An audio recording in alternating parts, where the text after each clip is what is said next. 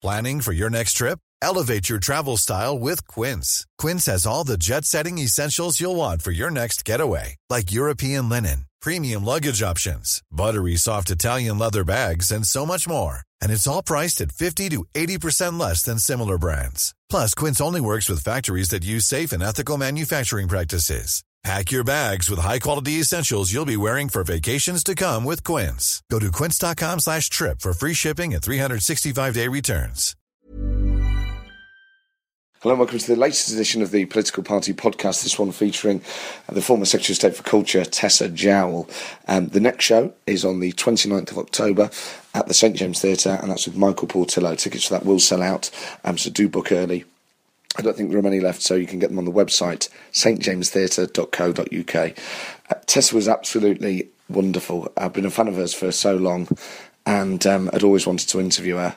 And she gives real insight into the Blair Brown years, her personal relationships with both Prime Ministers, talks about her own personal ambition, and I think it's fair to say this is the most emotional of all the interviews that I've done. And you could feel the love in the room when she spoke about how proud she was to be a Member of Parliament and why she got into politics and what politics means to her and what it should mean to the rest of us. And it was a very, very special atmosphere as a result of having a very, very special personality. And I think we may have an exclusive because I asked her a question about future ambition with regards to the mayoralty of London and, make your own mind up based on her answer, but I think the reaction in the room was very much that people wanted Tessa to put her name forward. Yes, there's no stand-up at the start of this because it was effectively the same. It was the day after the John Prescott gig down in London, so it would have been the same material, and I don't want to burden you with that. So enjoy the show. It's absolutely wonderful. She is a very rare politician, and one of those interviews where afterwards you can't stop thinking about the person. You know, all day I've just been going over so much of what she said and how much it meant. She's remarkable. So this is Tessa Jowell. We've got a very special guest this evening, and with it being Labour Party Conference Week, highly relevant as well. This evening's guest is someone that I've been a huge fan of for many, many years, and to my opinion was undoubtedly one of the greatest talents of the new Labour era, and was someone that I always hoped would run for the leadership. I think has made such a huge contribution. Not many politicians that aren't Prime Minister can really point to a huge legacy. So many ministers will be happy with some obscure act from 1989 that they steered something through. Tessa Jowell's legacy is absolute. It's the 2012 Olympics. Without her, it absolutely wouldn't have happened. She wasn't a bit part player. She had to convince the cabinet. It was her idea, and she saw it through. And even the Conservatives, Lib Dems, and every party really fully accepts that it was all thanks to her. It's a phenomenal thing to have achieved, as well as everything else. Ladies and gentlemen, please give a massive reception for Dame Tessa Jowell.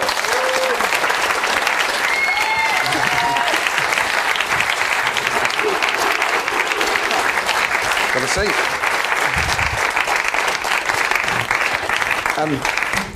So you've been in Manchester this week for the conference? I have. I went up on Saturday for the day and I came back, and then I went up again on Monday morning and I came back very late last night. And were you in the hall for Ed's speech? I was indeed. In fact, I was sitting.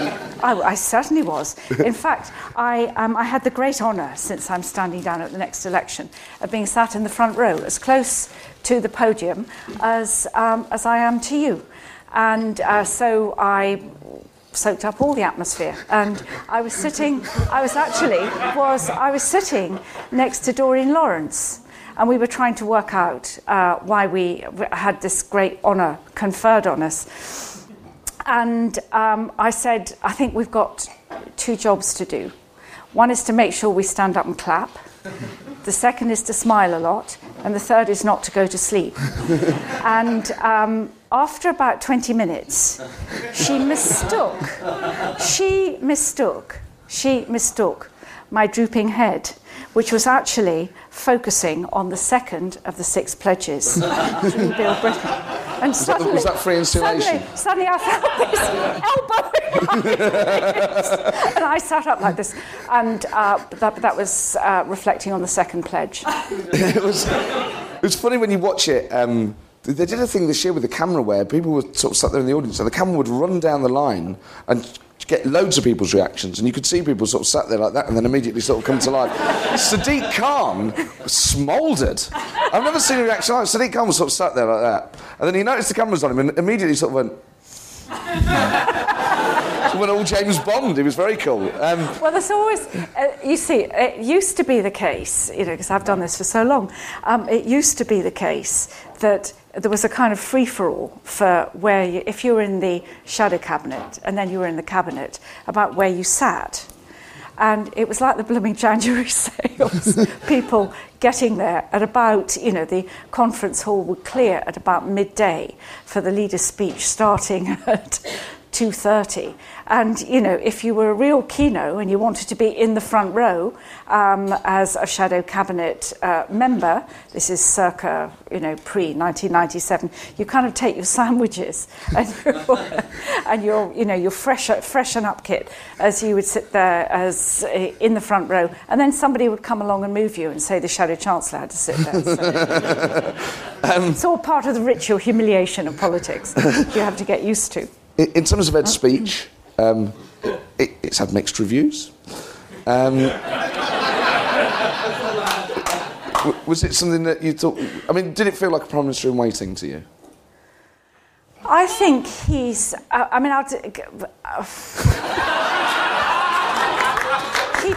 keep it plausible, as Tony Blair would say.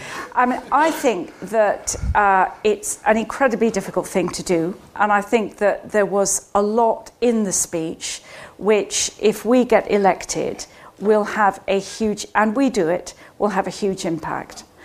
I think that, there was something very odd and dead about the hall. And I think there had been a deliberate decision. It was going to be much more celebratory, but I think that a decision was taken not to be too triumphalist and so forth after Scotland. And one of the things, I think this was actually one of the things that had an effect on our conference.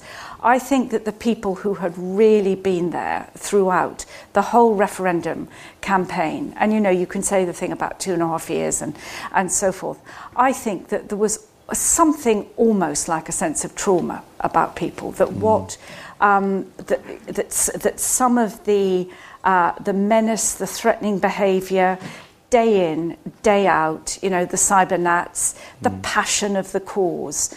And I think that had in some way, it found its way into the dynamic of the conference. So I think that, it's fine to kind of, join in the laughter of Ed's speech, and the mockery by all the commentators who just basically have nothing more difficult to do than go out, buy lunch for somebody who they hope will then spill the beans and decide which bottle of wine. This is, what he's doing is serious. He does want to be Prime Minister. He is absolutely convinced of the kind of argument and the way in which Britain can be a fairer place. And, the kids in my constituency who are born into families that can offer them very little in terms of a kind of structure for their ambition might actually be able to do what, I always wanted my children to be able to do. And, that's the great calling of politics. What? And so I think that a lot of what has been said and written is actually unfair. It will have gone by Monday, but what will remain are some very serious commitments and promises about how Britain could be different, and those will be offered to people next May, and they'll have to decide. What's he like as a bloke, like to deal with behind the scenes? Ed? Yeah. Well, I am a Blairite. I was a great supporter, great friend of Tony. The best. Top man. Shouldn't be funny. Top man. And I voted for David. David and his wife Louise are very close friends of mine. But I do have a very simple view of this, which is that, you know, if you're a member of Parliament and you're lucky enough to be a member of Parliament, that your absolute obligation is to be loyal to the leader of the Labour Party, who has been elected by the Labour Party. And so loyalty is not a weak characteristic, it's a strong and essential characteristic. And without that, parties cannot thrive. And I've learnt an awful lot about this. I'm very interested in how you build sort of winning teams. And I mean, I felt that we did that with the Olympics, you know, the sense of team. Nobody was, except Boris actually, was kind of me, I'm the great champion. And I'll tell you about Boris in a minute, but you know, if you take someone like Dave Brailsford, you know, who does everyone know who Dave Brailsford is? He's the British Cycling, and British Cycling have, you know, the team loyalty. You would never get Sir Chris Hoy dissing the technician who's just bound up, you know, one of his handlebars, or it's not even called a handlebar, but whatever, you know, whatever it is. Because the sense of, you know, if he did that, somehow that would be undermining the integrity and the strength of the team. And I feel the same about politics. You stand up for each other. You always recognise that there's enough success to go round. And you don't have to, you know, just because you're up doesn't mean somebody else is down, or they're up doesn't mean that you're rubbish. And, you know, that's one of the very destructive dynamics of politics, that actually, if you draw some lessons from sport, changes the behaviour. And you see, British Cycling have this, they have somebody who's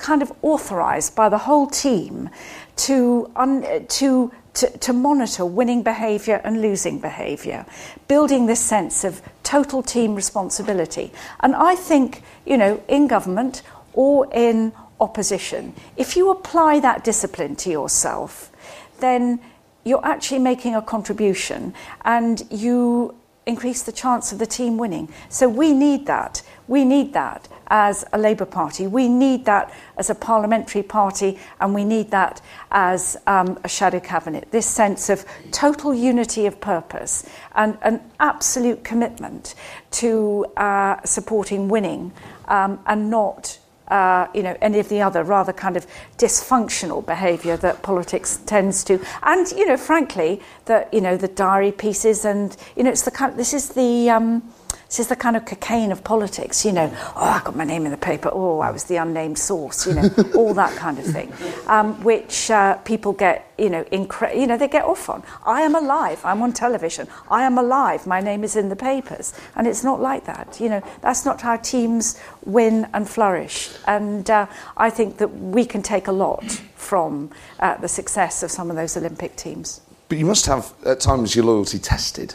There must be some times when you're dealing with a leader. Well, I think I learned this from my daughter. My daughter, who's she's 32, 33, she's one of the most emotionally intelligent people I know, and she can say very tough things in a very kind way. And I've said some very tough things privately to Tony, to Gordon, and to Ed. But they're private, you know, so why would I talk about that? Because I think that's... Sorry about that. Because there's an hour left. This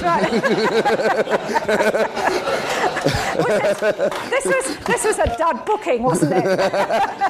So, like with Tony, I mean, that was...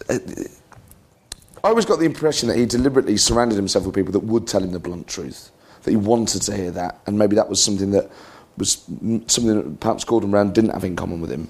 When you were frank with Tony about whatever it was, did he take it well?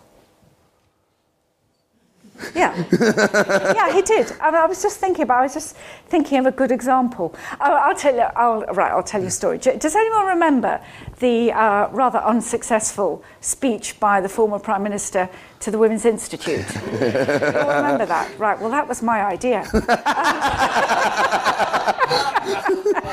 That was my idea. This was our kind of incursion into Middle England, the audacity of the Labour Prime Minister going to address the Women's Institute. Oh, right. And so we set it all up, and, that was fine. And I was to ride with him in the car, which is always quite exciting because of the outriders, who ride their motorbikes like ballet dancers. I mean, it's the most incredible thing. And I did say to him once, shortly before he had to leave, was ousted from number 10 Downing Street, when we were going somewhere, and it took all of 5 minutes to get from Downing Street to Westway in the rush hour. I said, if you're going for a train at Paddington, I'd allow a bit longer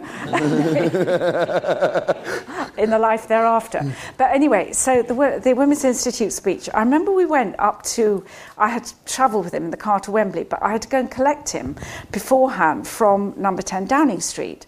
And he'd just come back from paternity leave because, little Leo had just been born and he took 2 weeks off. And he'd written a speech that everyone had laughed at because it was all about the miracle of birth and nappies and, breast milk and, all that sort of thing. And, so, whoever it was who confronted him in number 10 had sort of taken this out of his hands, right, you're not doing that, torn it up, and written a speech about Labour's case for the National Health Service. And I did have a sense of unease, A, because nobody would let me see this speech, and B, that when I went to collect him, it was still being printed off the photocopier, which was quite a bad sign. And so he was delivered. He was saying, he always had beautiful manners. He said, could you possibly just give me the speech? I think we have to be leaving now. And so the speech was put in his hand, and it was still warm, from the printer. And I Did you smell it? What? When it's warm off the printer, people like to... Yeah. Did he ever do that? No, he didn't on this occasion, actually. But anyway, then we got into the back of the car, and I just left him to read it, and his brow was a bit furrowed. I'd remembered the names of, especially memorised the names of all the women that he was going to meet, so I introduced them all to him. And I remember we walked up these very narrow stairs and onto the stage at the Wembley Arena, which was it was a sea of women's faces. He was introduced, and he started his speech. And he talked about just coming back from paternity leave, and that was absolutely fine. And then he got on to a bit of Tory bashing and building Labour's case for the National Health Service. And I suddenly heard slow hand clapping, like up there. And I was sitting behind. And it got louder and louder. I thought, no, that's not it. This can't be. And then people started shouting, this is the Women's Institute. And then live on Sky News, it was also live on Sky News, and everyone at number 10 was watching this disaster unfold. And there he was, I saw his back view, as he tried. And, remember, this is a Prime Minister who was adored wherever he went. But he'd walked into the Women's Institute. Anyway, so the whole thing became a complete bloody disaster. And there was slow hand clapping. He couldn't speak over the slow hand clapping. I was tempted at one moment, it's just as well I didn't, to go and take the microphone from him and say, don't be so rude to the Prime Minister. But I didn't think that would have gone down very well. But anyway, the point about did I ever tell him hard things? I was sent off to do all the media and explain why this had been a small triumph rather than a major disaster. and then Angie Hunter, the legendary Angie Hunter, who looked after so much of what happened in those early days, always tells this story about how she got into the back of the car with him. And by this stage, he was looking so white and stony face. And she said to him, I don't think that was too bad. And he looked at her and said, keep it plausible, darling. So keep it plausible is actually quite a good marker for judging these great political moments. It must be very difficult for you, though, when you're in that situation where it's obvious the whole thing's been a catastrophe, to go out there and try and say that it's not. Do you ever find that difficult? Did you ever find that difficult? Yes, I did. I did. And I used to be sent out when things were going really bad, when we were in government, as they tended to go sometimes, particularly in the last 3 years of our government. I used to be sent out quite a lot. And so much so that on a Sunday morning, I would rock up to the Sky studio or BBC or whatever it was, and whoever it was would say to me, "Is it that bad?" But again, that was what I felt I had to do. Were there ever occasions where you just thought, I'm just going to tell the truth? That was awful. Was there ever a point at which you just have that little shred where you just go, look, all right, we all know it was rubbish. I'm not going to come in and pretend otherwise. Well, you see, what I think happened, Matt, but I was probably anaesthetised, so not fully aware, was that if you were doing Sunday television on Saturday night before what was called the conference call, the number 10 conference call, when anyone who was on a programme would be on this call and you'd be given the line to take. But that was preceded by small microsurgery, when you had a chip implanted in your brain, so that you didn't really need to go on the conference call because you were programmed already. And I do remember when I broke through from that, and broke loose, which was probably about 5 years into government. But you see, one of the things I'd say, I remember that's the kind of thing Ed Miliband says. One of the things I'd say. I don't usually talk like that. But when you go as a minister for the first time to do your Today programme interview, and you are a minister in Her Majesty's government, I cannot tell you the weight of responsibility you feel. So you're not going to take any risks and say, oh, this is a rubbish, stupid policy. I mean, I think it's crap, so I don't know why you should think it's of any value. You act as a member of a team, but you have to. And that is, I was very lucky in government because we had, such talent. And so you didn't want to let anybody else down. And I think that that's something which never gets talked about, this sense of responsibility, to the position you hold, to the policy it is you're trying to persuade people of the case for, and also the rest of the government. Did all of your colleagues feel like that about their ministerial roles? No, I don't think so. I wouldn't say everyone felt like that. Because I think it's impressive to hear that people, and I think there's a shallow view that the public like it when people, inverted commas, tell the truth and tell it like it is. But actually, that's only ever a short-term hit, isn't it? You see, sometimes it's just utterly self-indulgent, and you can either. You can be the kind of media darling for a day, or the person who speaks his or her mind, the person who doesn't toe the party line. But go back to Dave Brailsford, winning behaviour and losing behaviour. And that's ultimately losing behaviour, because it may be that you get your place in the sun for a day and you had great headlines and independent-minded and all the rest of it. But actually, it's extremely egocentric, because government can only work if you're prepared to be a member of a team. But when that team starts to disintegrate, so for instance, if Gordon Brown became leader, and that starts to sort of erode around you, how chaotic was it, like around the cabinet table when Brown took over? What was there a marked change in behaviour from Blair to Brown, and the behaviour of other ministers as well? Oh, definitely. Definitely, and it was, for me, it was a very very strange transition, because I'd sort of pretty decided that when Tony stood down, I was going to leave the government as well.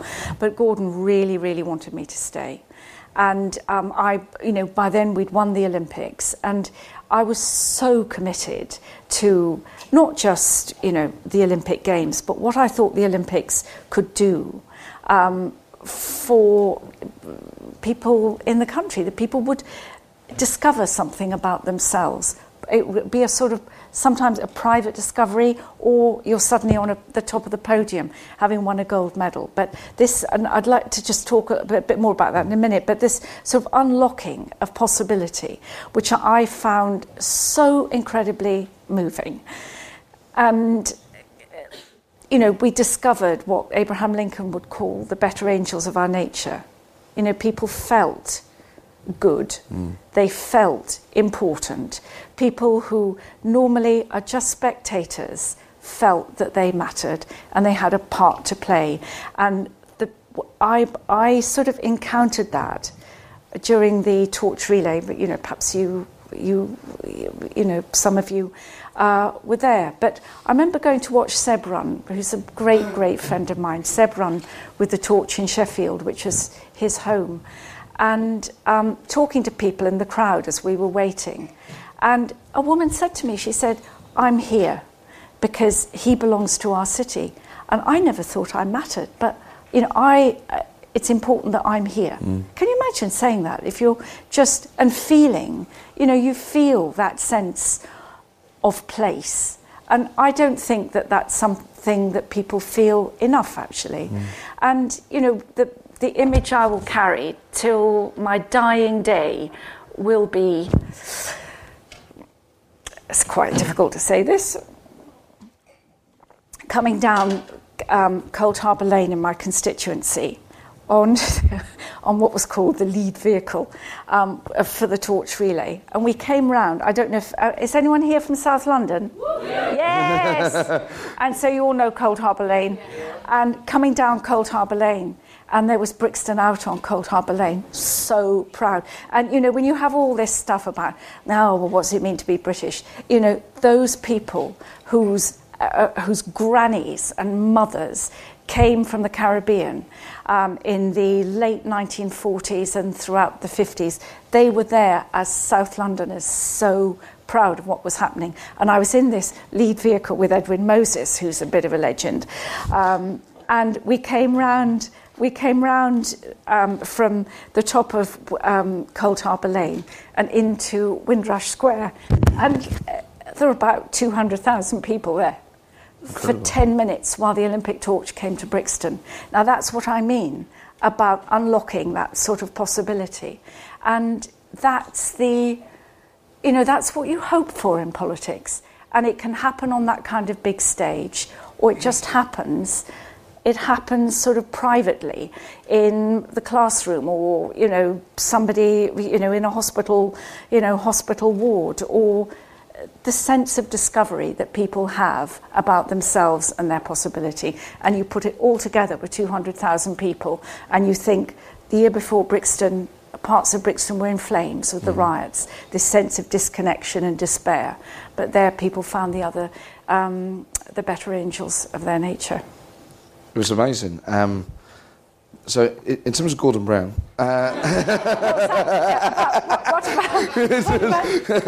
What about Gordon? Well, just in terms of how the culture changed from Blair to Brown. I see, that was a bit of a segue, wasn't it? Sorry, I wasn't changing the subject. It was a good segue. I wasn't changing the subject, though. I felt slightly... When I was in Gordon's cabinet, shall I tell you this story? That... You see, basically, he sacked me. Twice? No, only once. Only once. But he said, I really want you to be Minister for London and Minister for the Olympics. And that's, a big offer. And I said, fine. So you want me to stay in the cabinet? Oh, no. I can't have you in the cabinet. And I said, well, in that case, I'm not going to, I don't think I should stay. I think you should be able to choose your own people. No. He said, I want you to attend the cabinet.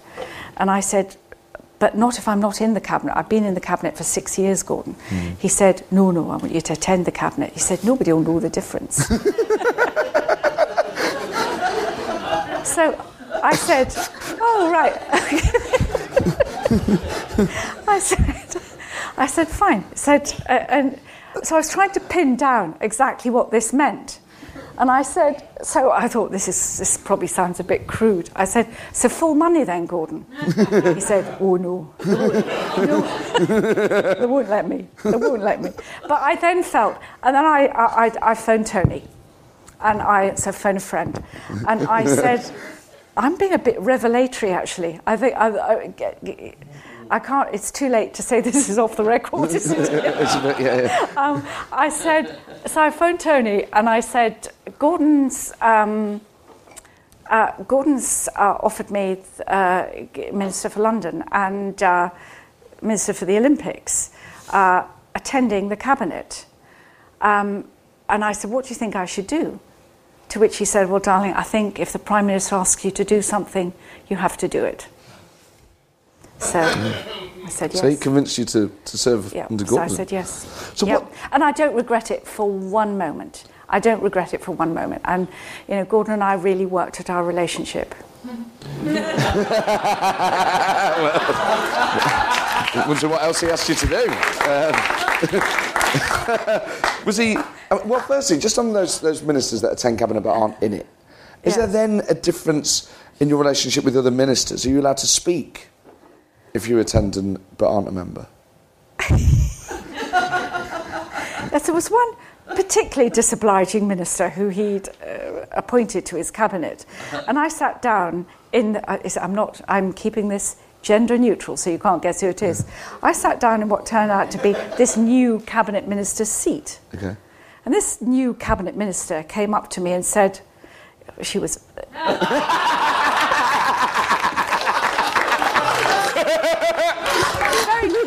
had been very firmly in the other tribe, as it were, said, you're down the bottom. Exactly, pointing to the end of the table. Why would Yvette Cooper say that to you? She didn't. It wasn't Yvette. It wasn't. She would never say a thing like that. Anyway, there we are. So that's all. But it all, it all kind of settled down eventually. But it just, I mean, let me say this. I want to say this about Gordon, that he was, I think Gordon was a brilliant chancellor. And I used to sit in cabinet and look round the table and think, if I had a ticket to spend an hour with one member of the cabinet talking politics, who would it be? And I always thought it was Gordon, because he did have this incredible kind of intellectual breadth and depth. He put the whole story of what the government was trying to do together. And he was really, and at the height of his powers, he was absolutely brilliant. And I do quite a lot of work in good. He's in. I do a lot of work with African health ministers and African finance ministers, and I do quite a lot in Africa. And Gordon is still a god there because of everything that he did with development, microfinance, malaria. The fact that fewer children are dying of malaria is Gordon. And what he had this ability to do was never take no for an answer and grind through, wear people down, until he got to the right result. And in virtually every case, the result was a virtuous result, which was better. I just don't think he should have insisted that Tony Blair stood down as Prime Minister.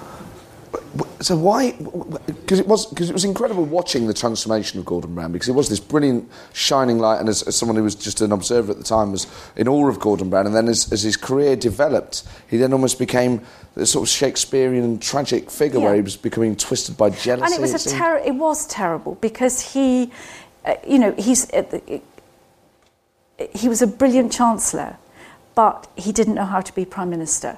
And actually, you need to be able to do at least 10 things, and most of them at the same time, if you're Prime Minister. And Gordon couldn't do that. He couldn't let go of the little things in order to focus on the big things. And also, to be absolutely honest, there was such a legacy of toxicity that it was very... it was extraordinary that we did, as a government, what we did, as much as we did, because there was this fault line. And then what was it like? So when he was Prime Minister around the cabinet table, did he try and be more friendly with people, or was he awkward? Well, to begin with, there was a sense, that this was a big change, and Tony would always say you run out of road as Prime Minister. 10 years is probably as much as you can do, and I think there was a great sense of hope at that time. But being Prime Minister relies on building, goes back to teams. First of all, you have to be comfortable with yourself.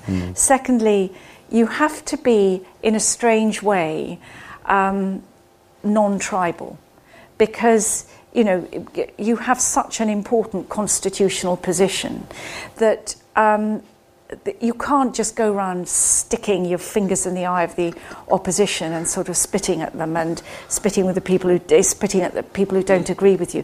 You have to try and rise above that. And I think that that Gordon's politics were old-fashioned in that sense. But it's an interesting thing that he's just found himself again. The last 10 days of the referendum campaign, and he just dominated. And there's a lesson really in a lot of politics and achieving political change is filling the space. There is a space and you fill it. You don't ask anybody. You don't you don't expect questions about why you're there. And Gordon just did that in the referendum campaign. Suddenly, from being, miserable and angry with himself in Kirkcaldy, suddenly there he was, dominating this great moment in Scotland's history.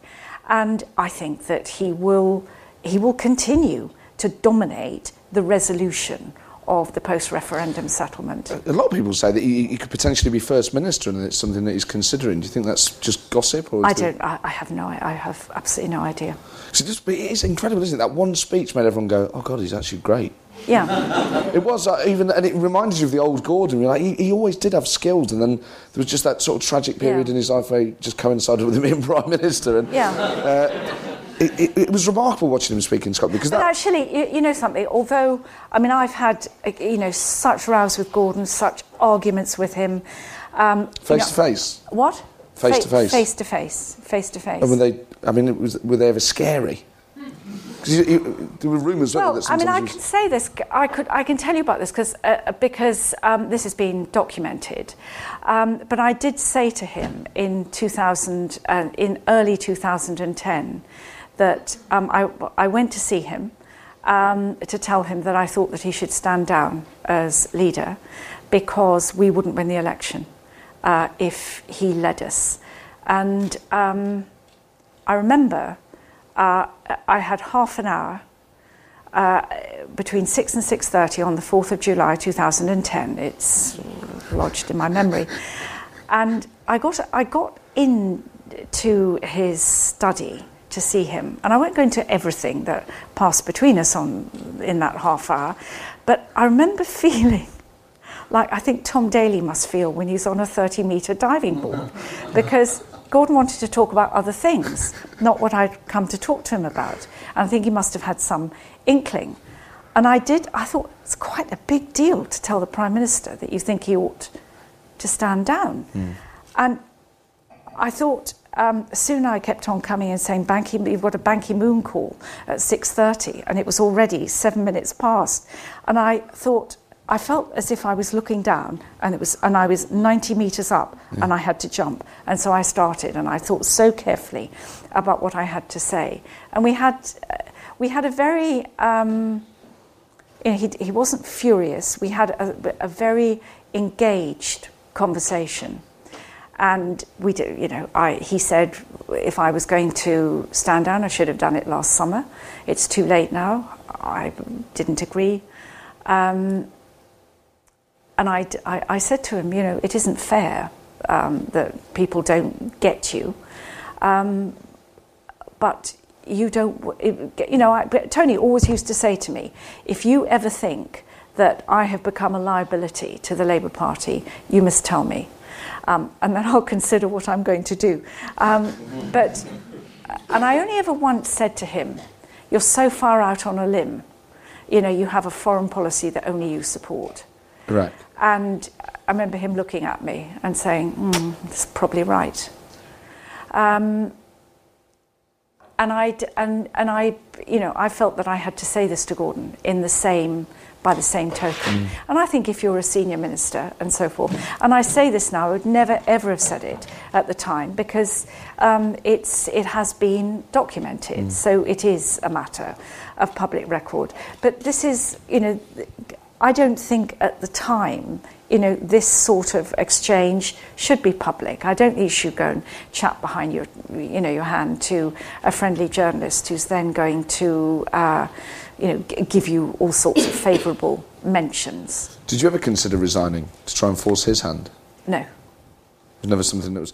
Because I remember with when they had Hazel Blears and James Pennell in the run-up to those local elections, and sort of on the day, and it felt like there was a critical mass, and everyone was saying that David Miliband was going to either resign or throw his hat into the ring or challenge Gordon. It felt as if, though, there was almost a pitch invasion mentality where if 2 or 3 more would have gone, the floodbanks would have opened and everyone would have just... But nobody was going to, because I'd had a whole number of conversations, but I don't really want to talk about it. I mean, I think this is sort of unnecessarily brutal about Gordon. It was a particularly bad time in what's been a very long political career of Gordon's, and if Gordon and I had not worked together on Sure Start, we wouldn't have Sure Start.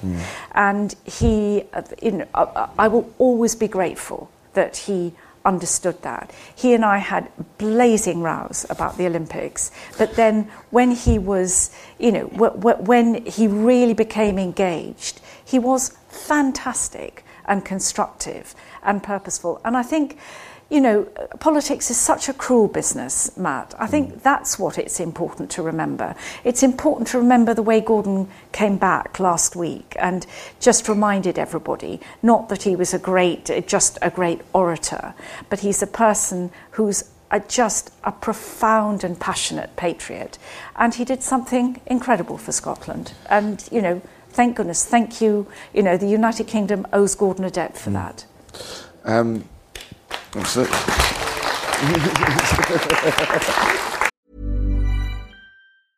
It's that time of the year. Your vacation is coming up. You can already hear the beach waves, feel the warm breeze, relax, and think about work. You really, really want it all to work out while you're away. Monday.com gives you and the team that peace of mind. When all work is on one platform and everyone's in sync, things just flow. Wherever you are, tap the banner to go to Monday.com. The secret to visibly firmer, summer-ready skin is here. Osea's #1 best-selling Undaria Algae Body Oil. Clinically proven to instantly improve skin elasticity and transform dull, dry skin to silky, soft, and unbelievably glowing. Rich yet never greasy, Undaria Algae Body Oil is formulated with sustainably sourced seaweed to help replenish the skin's moisture barrier, and 7 nourishing active botanical oils for results you can see and feel all over. The best part? Its signature scent. A blend of freshly squeezed grapefruit, cypress, and mango mandarin transports you to sun-kissed summer days. This all-natural scent is unforgettable. Everything Osea makes is clean, vegan, cruelty-free, and climate-neutral certified, so you never have to choose between your values and your best skin. Get healthy, glowing skin for summer with clean, vegan skincare from Osea. Get 10% off your first order site-wide with code GLOW at OseaMalibu.com. That's OSEAMalibu.com, code GLOW. In terms of the Olympics then, in 2002 you were the only person around the cabinet table advocating it. Yep. It was your idea. How much resistance was there in the immediate sense to London putting in a bid for 2012? A lot. I'd say from everyone around the table. Absolutely. Why do you want to do that for? It'll be too expensive, we won't win, Well, it's a ridiculous idea. So then how did you go about convincing, did you take each cabinet minister in turn? I think, yes. And I think that the important thing with, if you're trying to broker and negotiate a decision as big as that, and it was a huge decision for us at the time, you've got to give it time. A lot of bad decisions, or decisions are badly taken when you force the pace before people are ready to agree. And so I saw every member of the cabinet, and I also had banked my gang. And you you always, this is the other thing I always say to people about politics, that you should, that's Ed Miliband again, you see, have a very powerful influence. Do you think, there's an interesting point there though, isn't there, about political language and how it, a culture just sort of adopts phrases and body language. Because a lot of people think that, politicians are taught to sound in a particular way or move in a particular way. But the reality is, if you're surrounded by people who talk like that all the time, you just end up... I know, this is a bit of a segue away from the Olympics, but I sometimes feel a prisoner of that. And I just want to get out and stop using all this kind of political bollocks. You know, but you do. It is like a language that you learn, and everybody starts talking in the same language, and you understand each other. But it isn't how real people speak. You know, I don't talk to people like that when I meet them at the bus stop or knocking on their doors in my constituency. And I listened to myself the other day. I know, I was on Daily Politics and I was talking about the Scottish referendum. And I think I was so bad and unpersuasive and unconvincing. And I grew up in Scotland. I mean, this is not something that I felt entirely indifferent to at all. And I thought, why can't I break out of this language? Nobody would have seen, you know, this kind of language, this conversation I was having with myself in my head. And of course, the cybernats spat on me, you know, across Twitter. Metaphorically. Well, and you know how they do in Twitter. So I think that it is. I think that it is one of the things that is a risk in politics. That, you know, I think. You know, I really just try to talk like I've always talked. And then sometimes I just hear myself talk. My kids say this to Mum, you're just talking like a politician. And then I don't. But then it creeps back again. And I think that is... I think there's a great deal of ambivalence about what kind of politicians we want, actually. And I was doing a phone-in recently, and it was very, very clear. Do you want politicians who are exactly like you? I was getting on the bus this morning, and the man behind me said, it's very nice to see you use the bus. And I felt like saying, well, what else, how else do I get to work then? But they presume you've got chauffeur-driven cars. I used to. I had my driver, Delroy. My driver Delroy for 4 years, and when we had a very tearful parting at the time of the election, and he'd driven me into the cabinet, and then the government fell, and it was quite clear that there was going to be a coalition. And I remember Radio 5 Live phoned me and said, Mr. Jowell, can we do an interview with you about the fall of the government? Can you just tell us where you are? And I said, I'm on the 214 bus. But Delroy and I, you develop such a close relationship with, you know, I did 13 years in government with my driver, and it's quite domestic, really. And we used to buy soft mints every week, and we used to take it in turns about who was going to buy the soft mints for the car. And from time to time, Delroy's now a private chauffeur. I get home, and in my letterbox there's a tube of soft mints. Oh, he's haunting you. It's like the end of The Sixth Sense. Delroy never existed. No, he did. He always did. Do any of you listen to Eddie Nestor on BBC London? Eddie was always a great friend of Delroy, so we always had a message for Delroy while he was waiting outside while I was in the studio. She won't be long, Delroy. We'll come back to the Olympics, but just on the coalition stuff, did you ever feel that Labour should have tried to negotiate themselves into coalition? Yeah, I think we should have done. But we didn't. I think we should have tried harder. My last question in Cabinet was to say to Gordon, who is your negotiating team for the coalition? And he kind of looked at me as if, why did you ask that question? But I don't think we ever really tried. But that said, I think you can sell too much in coalition negotiations. And I think it's sort of killed the Liberal Democrats for a very long time. And I think that is that a Liberal Democrat waking up? The smart chap just there in his three-piece. Oh, right. I think that. I mean, there's a lot of, if we are the largest party, if we don't win outright the next election, if we were the largest party, should we enter into coalition with the Liberal Democrats? And I think that is, at this stage, an unanswerable question. And I think there's almost a Shame kind of... Axel was going to ask it. Well, let me give you the best answer I can, which is that just supposing the Liberal Democrats have lost half their seats, is it kind of morally right? Is it morally right to bestow on them the responsibility of government? But it's parliamentary arithmetic, isn't it? I mean, you could say, would it be morally right for the parties that finished second and third last time to have formed a government? Yeah, which is why it isn't only a question of arithmetic. Yeah. I think there's also a question of decency, and I think people are very, the people who elect us are very live to that, and I think.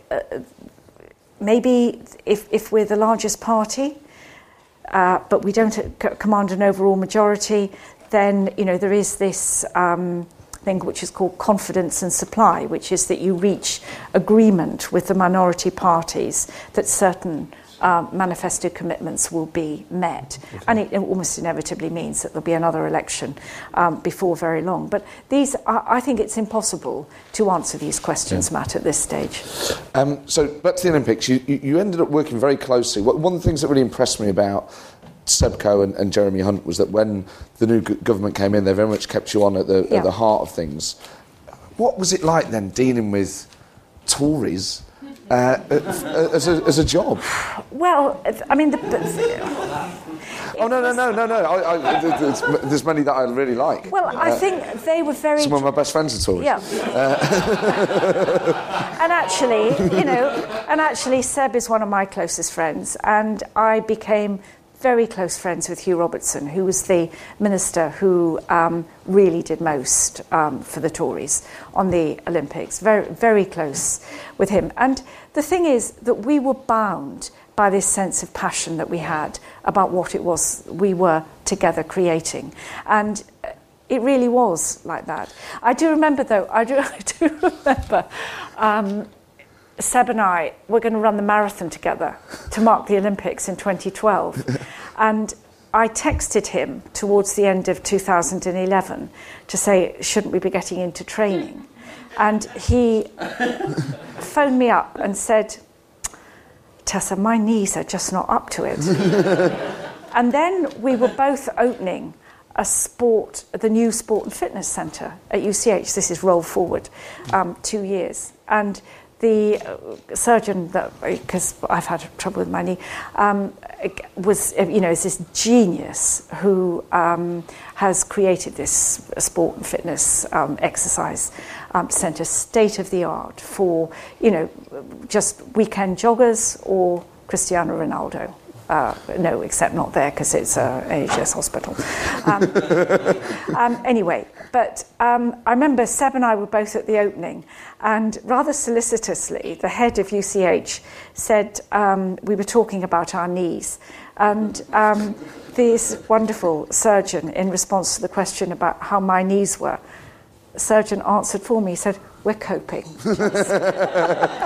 But he did say he thought Seb and I had one good knee between us. So just as well we didn't run the marathon. Did you have to deal with Boris much during the Olympics? I did, yes. And I dealt with Boris a lot during the Olympics. And Boris, when he first arrived after he'd defeated Ken, was a bit like a cuckoo in the nest, because he was slightly our functional outgroup. Because we were all, we were hurtling towards 2012 at this point. And, he wanted to do, there must be lots of money that's being wasted, squandered away in this socialist project. And, all that. So we actually just let him do that. And of course he discovered that there wasn't any money being squandered. It was all very tightly tied down. And then Boris did actually become a team player. And one of the things that he did understand, and I would not have been able to do this without his support, he did understand which other members of the kind of close Olympic team didn't understand in the same way, was democracy. And we had 5 Olympic boroughs that were benefiting, very, very poor boroughs were benefiting from the kind of Olympic gold dust. And I really wanted Barking to become an Olympic borough and to have a big Olympic facility that would, give a real kickstart to economic regeneration after the Games, but also spread some of the, this sort of magic that the Olympics brought. And nobody else wanted it, but Boris got the point, and he and I just kind of drove that through. But he got the point about democracy, and I'm not one of these people who cuss Boris. I think that he caught the zeitgeist of the moment, and he has broken lots of the commitments he made. He's reduced police numbers, hasn't built homes. His emission zone is a disaster. But in a way, that isn't what Boris is in politics for. He doesn't. He just isn't. And I mean, I think that the kind of legacy image of Boris is. We're holding 2 Union Jacks on a zip wire, wearing a helmet, and it was a phenomenon during the Olympics that whenever he appeared, everybody started cheering and wanted to take pictures of him. Do you think some politicians envy that he can be so gaffe-prone and almost so willfully destructive at times of his own reputation, and yet the more he seems to almost deliberately mess it up, the more the public love him? And when you say about being on the daily politics and listening to yourself speak and thinking, why am I speaking like this? You look at Boris, who's invented his own style and it is flourishing. Is that something that you envy sometimes? No. Well, you see, I think, sounds very dreary, I think politics is a very serious business, actually. And I think that I'm always slightly uneasy about when politicians want to become celebrities. And, I was asked to do Strictly Come Dancing for sport relief. When we were doing, in about years ago, long time ago, when I had 2 decent knees. And I thought, what will happen, if I do Strictly? And I was quite tempted. And I thought, if I do it and I have to rehearse for 7 hours a week or more, they'll say, this silly bitch, she look at her on Strictly Come Dancing when she should be sorting out the Olympic budget. And that's what I was. But that was my job. I'm not a kind of television star. I was there to make the Olympics work. And, sitting, going through all the routines that you have to do when you're delivering policy. So I suppose that's what I think. And, my great advice, strong advice to Boris would be, don't become leader of the Tory party.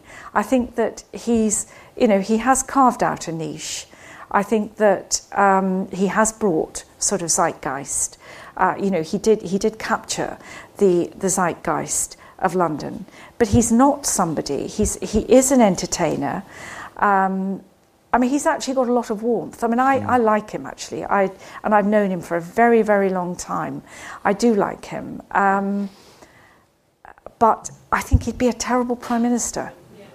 Because being a prime minister, going back to what I was saying about Gordon and Tony, it's really hard work. And every day, you don't know whether you're going to have to deal with some, terrible hostage taking, or a school that's been, there's been some scandal in relation to, or one of your ministers has got into, terrible trouble, or maybe we're about to go to war. This is what you have to deal with day in, day out, and it is the serious business of government. And so that's why, not that he'll listen to me, I would say to him, don't do it, Boris.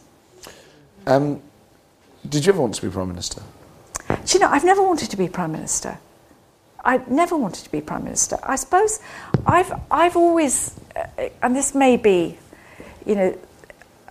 I kind of can't quite believe it. What, that you weren't? No,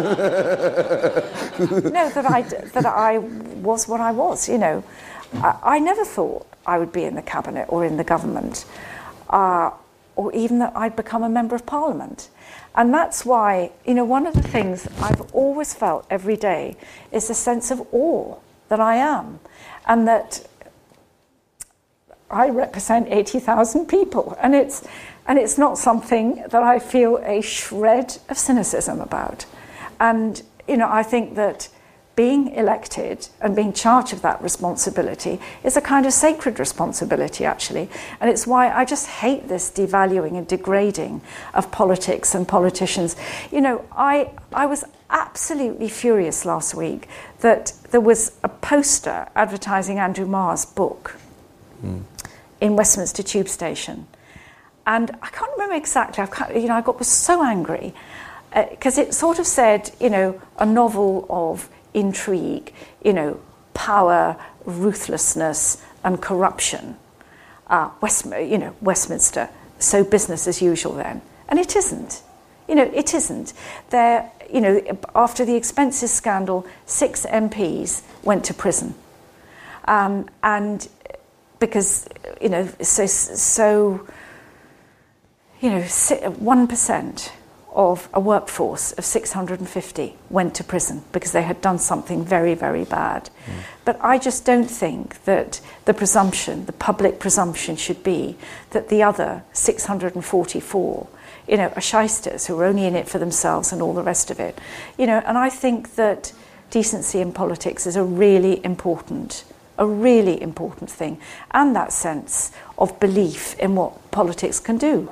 And, you know, my first job was as a childcare officer in Brixton, and then I became, and then I was a psychiatric social worker working at the Maudsley, and I think I was pretty good at it, and I could actually change the pattern of people's lives. And, you know, I remember one lady, and I can see her flat now in the middle, what is now the middle of my constituency, and she would never go out. She had no gas, she had no electricity. I don't know how she had running water, she had no furniture. And I mean, she had a severe and profound mental illness. And I used to go and visit her twice a week for about 3 months. And after about 3 months, she agreed to let me in, and her flat was indescribable. And we made a relationship that in the end meant that she agreed to come with me to Bon Marché in Brixton to buy a bed, and, you know, so that she didn't sleep on the floor anymore and so forth. And I thought, you know, I can do that. But actually the big solutions to the life of someone like her, the solutions that politics gives. And I did, you know, when I was at the Maudsley, I did a lot of psychotherapeutic training, and I was actually going to become an analyst. I trained as a family therapist, and I've always been very interested in, you know, and throughout my political life, I've been struck by, you know, the power of intended and unintended human behaviour. And one of the things that I learned, which is a parallel between politics and that kind of empathy, connection with people, is that people have got to be ready for what it is as a politician you have to say. And if they're not ready, then there's no public resonance. And to go right back to what we were saying at the beginning, Matt, I think it'll be quite interesting to see how in the long run, you know, Ed's much mocked and panned speech lives in people's minds. Not his delivery and, you know, all the rest of it, but the fact that you might just not have to wait so long to see your doctor. And, you know, if you've got a 13-year-old who's not doing very well at school, that they might really get an apprenticeship. So, you know, these are the things by which I think in the private world of the people who line the Olympic torch relay route in Brixton and in Sheffield. These are the things that sometimes we don't account for. It's quite rare to see a politician so emotional about representing people. I don't think I've ever seen that before, which is it's amazing to see. Given that you're such a gifted politician, have such a connection with people, would you consider running for Mayor of London? Yes.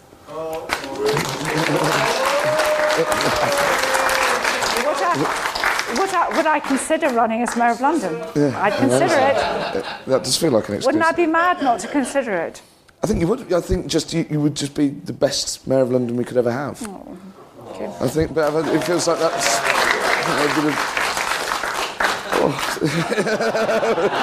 Oh my word. Right, I'll open up the floor to questions. Now, Tris has got a roving mic, so I'll try and sort of, to save him running right across the room. Okay, we'll start with the chap at the back because he's very passionate. If we could ask for, so we can get as many people in. Hello? One sentence questions and one sentence answers, It's not going to be one sentence. But listen, you speak very passionately, and I really applaud you as a Labour member. And Gordon Brown, for me, was a great politician up until he kind of changed his mind. But how did you feel about the Labour Party in Scotland standing on the same ticket as the Tories, UKIP and the Orange Order? You mean as part of the the Better Together campaign? And you spoke about better angels. Do you not think it's better for people to determine their own future rather than to have other people determine their future? I think sometimes there are interests which transcend tribalism. And I think you see increasingly, I've been a member of the Labour Party for 45 years. I fought 12 elections. I was a councillor for 15 years and I will have been a member of Parliament for 23 years.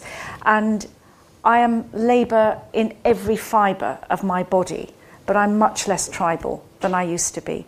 And I think that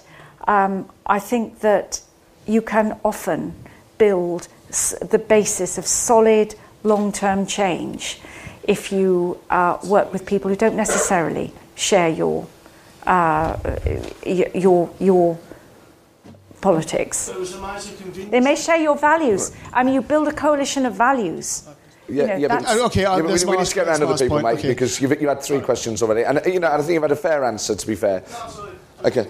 No, you don't think you don't think you've had a fair answer, do you? No, but I think I believe the Labour are the right people, but I think we need to have a bit of a change. That's all. Sorry. No, I don't apologise. Perfectly legitimate. Okay, is there anyone in this section that's got a question? The gentleman at the front. Yeah, Tris. Cheers, there we go. The UKIP guy. Oh. Well, actually, listening to Tessa this evening's made me remember why I used to be a member of the Labour Party. And I was... You've got another exclusive. Come back. But maybe a little bit more flippant than the guy at the back, but of the 650 MPs in the House of Commons, who, given your personal up-close experience with them, would make the best Prime Minister at the moment?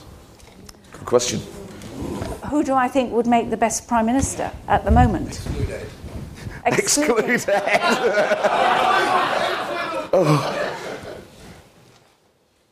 I think. Let's exclude all the existing leaders because I actually think that if Ed is given the chance, I think he'll be a very good Prime Minister. I think he'll be a very good Prime Minister, and who do I think would be? You see, I tell you what I think the problem is, that there are a lot of young people. I think we've got some fantastically talented MPs who are coming up, but they're not ready to be Prime Minister yet. You have to have lived and you have to have had, at times, Blair said, at the end of 10 years, he said, I feel, I'm leaving just as I feel I now know how to do the job. Mm-hmm. And that's the paradox. And I think I don't fully understand how difficult being Prime Minister is. You know, I was a Secretary of State and I did a lot else beyond being a departmental Secretary of State. I did all the humanitarian support for families after 9/11, after 7/7, you know, and so forth. But, you know, they will be great in five or so years' time. Somebody who would run a mile at the thought of being Prime Minister is Alan Johnson. And I think Alan has... He's done a lot. And I'll tell you why. I don't think Alan often has my daily politics moment, which is, why do I keep talking like this? Because I think he has a tremendous fluency. I think he's incredibly at ease and comfortable with himself. And, you know, his book is incredibly moving, isn't it? A Boy. And so I think Alan could be Prime Minister. And I think he'd be I think, you see, the greatly undervalued quality of modern politics is emotional intelligence and empathy. And I think if you can't be empathetic with the people that you serve and the people that you represent, then you're only talking with kind of half your person, as it were. There's a chap at the back with a beard, I think. No beard. So you should grow one. I might. Just to build on your answer to the last question, it seems that elsewhere in the world that it's very common for politicians or prime ministers or presidents to be in their 60s, and yet we seem to be focusing on leaders who are in their 40s. You talked about emotional intelligence and other experience, such as Alan Johnson. Do you think we'll ever return to a stage where we look to people with much more experience in the real world? I think it's a very good idea to look to older people with bus passes to carry great responsibility. But also, by the same token, I don't think you should pretend that you're 21 and you're kind of out with the youth. I mean, I think you just have to, you know, I think there is, you know, I think experience is so important. You know, I wish I'd known 25 years ago when I first stood for Parliament, you know what I know now. And it's one of the reasons that I love mentoring our candidates and just downloading, you know, what I've learned, because I sort of feel it helps them cut some corners that I kind of had to walk all the way around. So I think that is important. I think experience is important, and I think it's important to share your experience and be generous about it.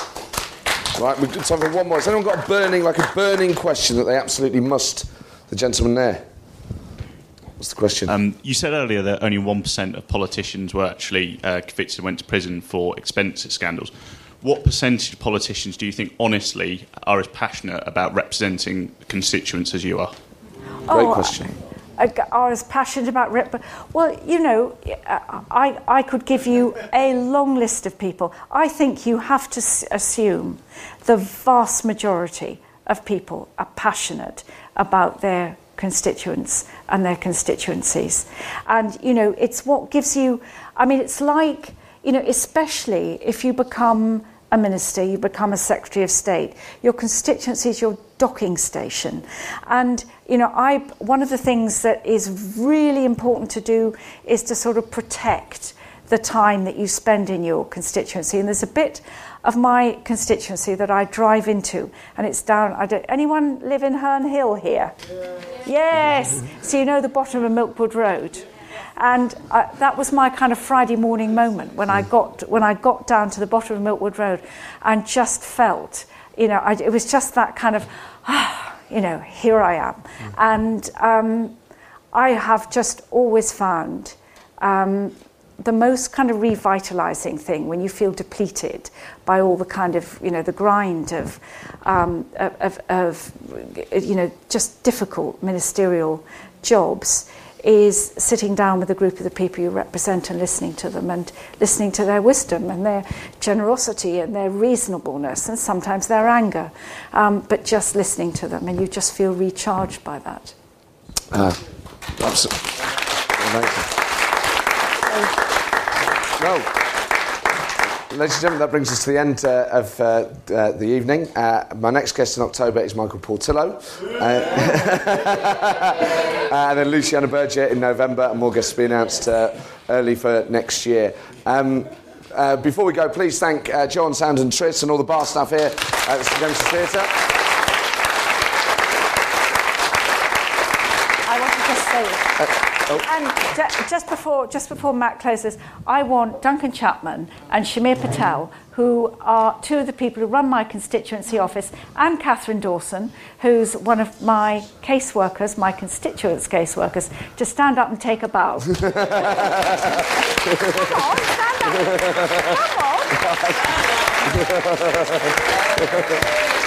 Come on. Well, folks, that brings us to the end. Tessa, by far, one of the best guests we've ever had here. And, thank you. By far, one of the most just authentic. It's incredible. Because I still get cynical about politics, particularly having spent, a few days at the Labour Party conference. It's so reassuring to know, I think, for all of us. It's so reassuring to know that there are people like you that are still in leading roles. Ladies and gentlemen, Tessa Jowell. Well, Tessa Jowell, what an incredible politician, and what a wonderful person. And you could feel the atmosphere in the room as the interview developed. Really bring an audience in, and you could feel the emotion. I could feel myself welling up a couple of times.